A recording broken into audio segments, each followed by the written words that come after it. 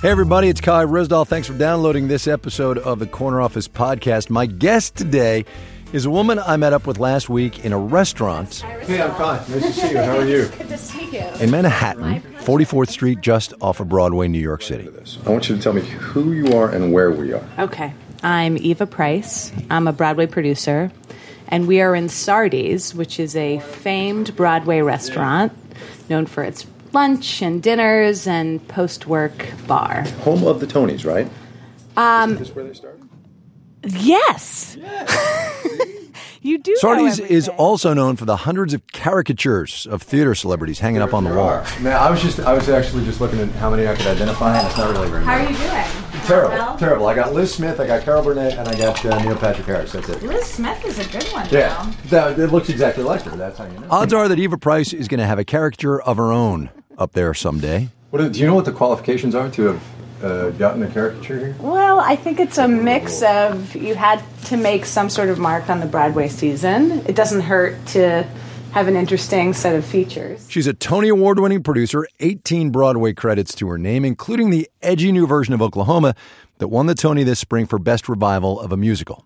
So, after we got tired of trying to identify the celebrities on the wall, I suppose. Laura Linney? Michael Douglas up on top there, Yes. right? we got to talking. We're expecting you. Won't you have a seat? Ready to go to work? Does it ever get old, you saying that you're a Broadway producer? Never. Not Yeah. once. Sometimes I get sheepish because I'm... Come on, you're like a Tony Award-winning Broadway producer. I know, but I feel like if I say it, people will be like, sure, and I'm a mime and a juggler. Like it just it kind of sounds ridiculous. It has been, 15-ish years that you've been doing this? Yeah, my first Broadway credit was in 2006, so I'm at 13 years, bat mitzvah age. For real? And Is there a ceremony now? And in 2020 it will be sort of the 15th year since I began. I was working at ABC News when I Yeah. started theater producing, and I was there. And you till- just quit, right? You wanted to do theater? Because why? Why? One of the things I said to my parents when I told them I was leaving my 6-figure a year job at ABC Yeah, News right. and a career, And your parents were like, oh my God. I don't want to wake up in 20 years and maybe die and find out I didn't take a chance doing this thing that I always wanted to do. So though most producers that I knew were 20, 30 years older than me, there's no guarantee I was going to get there. So why not do it then at 26 years old and give it a shot? Day in, day out, what do you do? It sounds like a flip question, but I'm laughing because it's a great question. My mother asks the now same everybody will question. I equate it a little bit to the CEO of a company. So it's big picture. It's everything from raising the money and acquiring the rights to the show you want to do to having a vision for how it should exist. And that doesn't mean down to how it should exist on the stage in detail. Right. That's the director's vision. But it's your vision that says this property matched with this artist for this audience is something that I want to make happen. Is this a good time to be a Broadway producer? It's a good time to be my kind of Broadway producer. Explain that a little bit. I think it's harder to be a Broadway producer now. You are competing with more networks and studios and major organizations, major money for theaters and for properties. Because look at the game.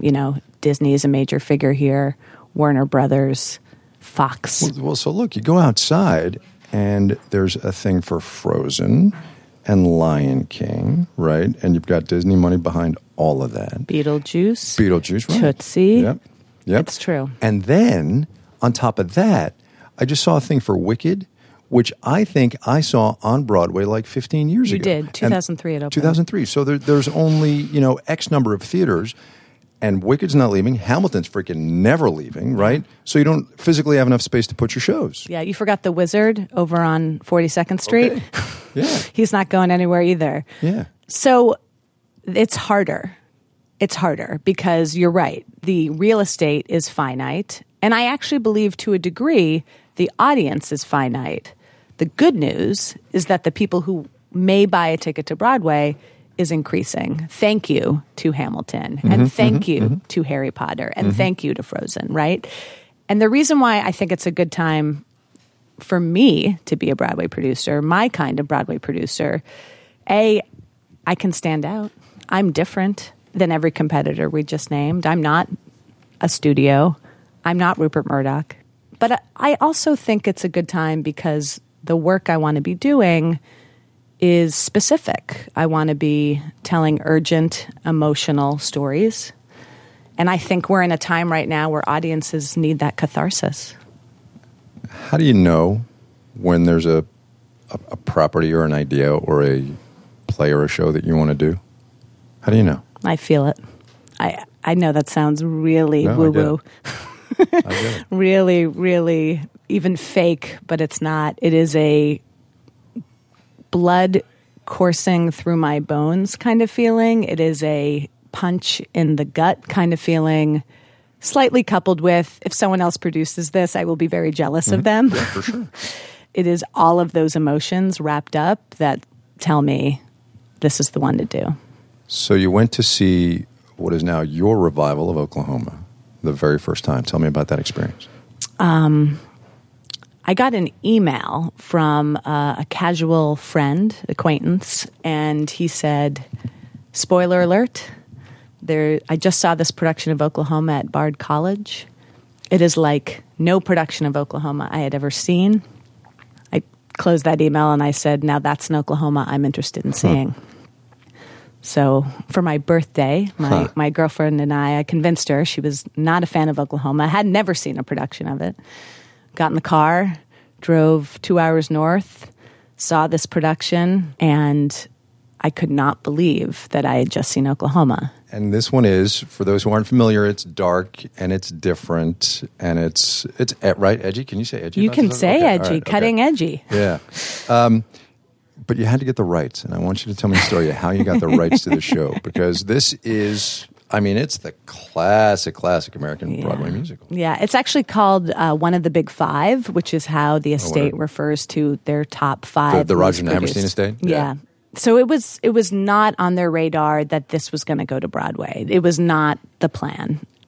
But I called, and I called, and I called.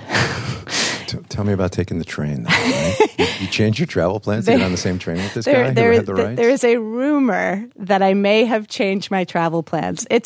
I will say this. I did not change my travel plans, but I made sure. So I was in Chicago, and maybe I got up a little earlier to catch that train, but I knew he was going to be on it. Came upon him surprisingly on the train. Wink, wink. And explained why I felt I needed to produce this production of Oklahoma and why classic American musicals meant so much to me that I would handle it with care and respect and love. So this Oklahoma is different, right? It's really different.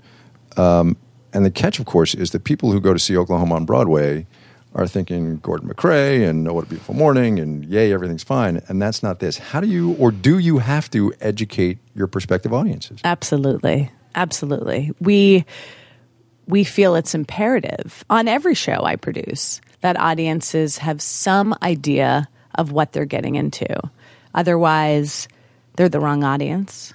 And it's false advertising. I mean, like any business, you need to prepare your consumer for what they're going to experience and go through and buy. So with our Oklahoma, we wanted both fans of the property as well as new people to the show to understand that this was an Oklahoma for today's America. Because the Oklahoma you're describing that people see around the country and that has existed with Gordon McRae and others is from 1943. Written about Americans in 1907.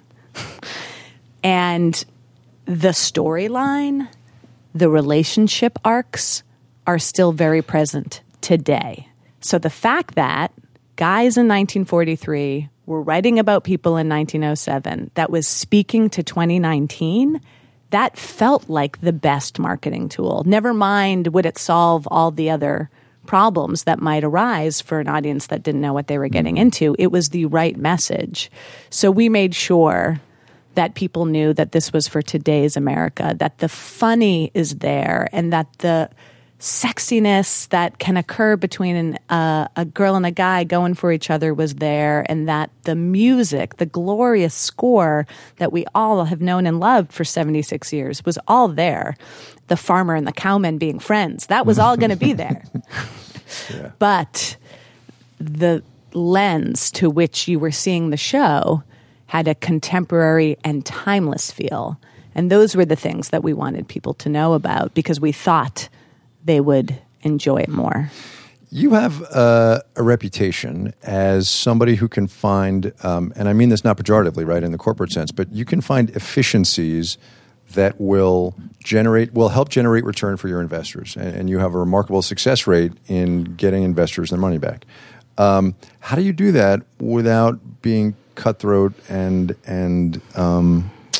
penny pinching? There is a lot of waste that can exist in every industry. I've tried very hard to not just do something because that's how it's done. So, I take on many roles internally. I often act as my own marketing director, or as I have my office help with the bookkeeping or the chief financial duties on my shows. It feels sort of like the way one should run a business, because I didn't go to business school and learn any other way. Yeah. I'm either making the mistakes in doing that or I'm making the right choices. I'm not going to ask you to speak for all of American theater, but I'm going to ask you to speak for all of American theater because you're somebody now, right? And you're on the board of governors of the Theater League, right? Broadway League. Broadway yeah. League, right? Yeah. So, you matter. I need you to tell me why Broadway matters.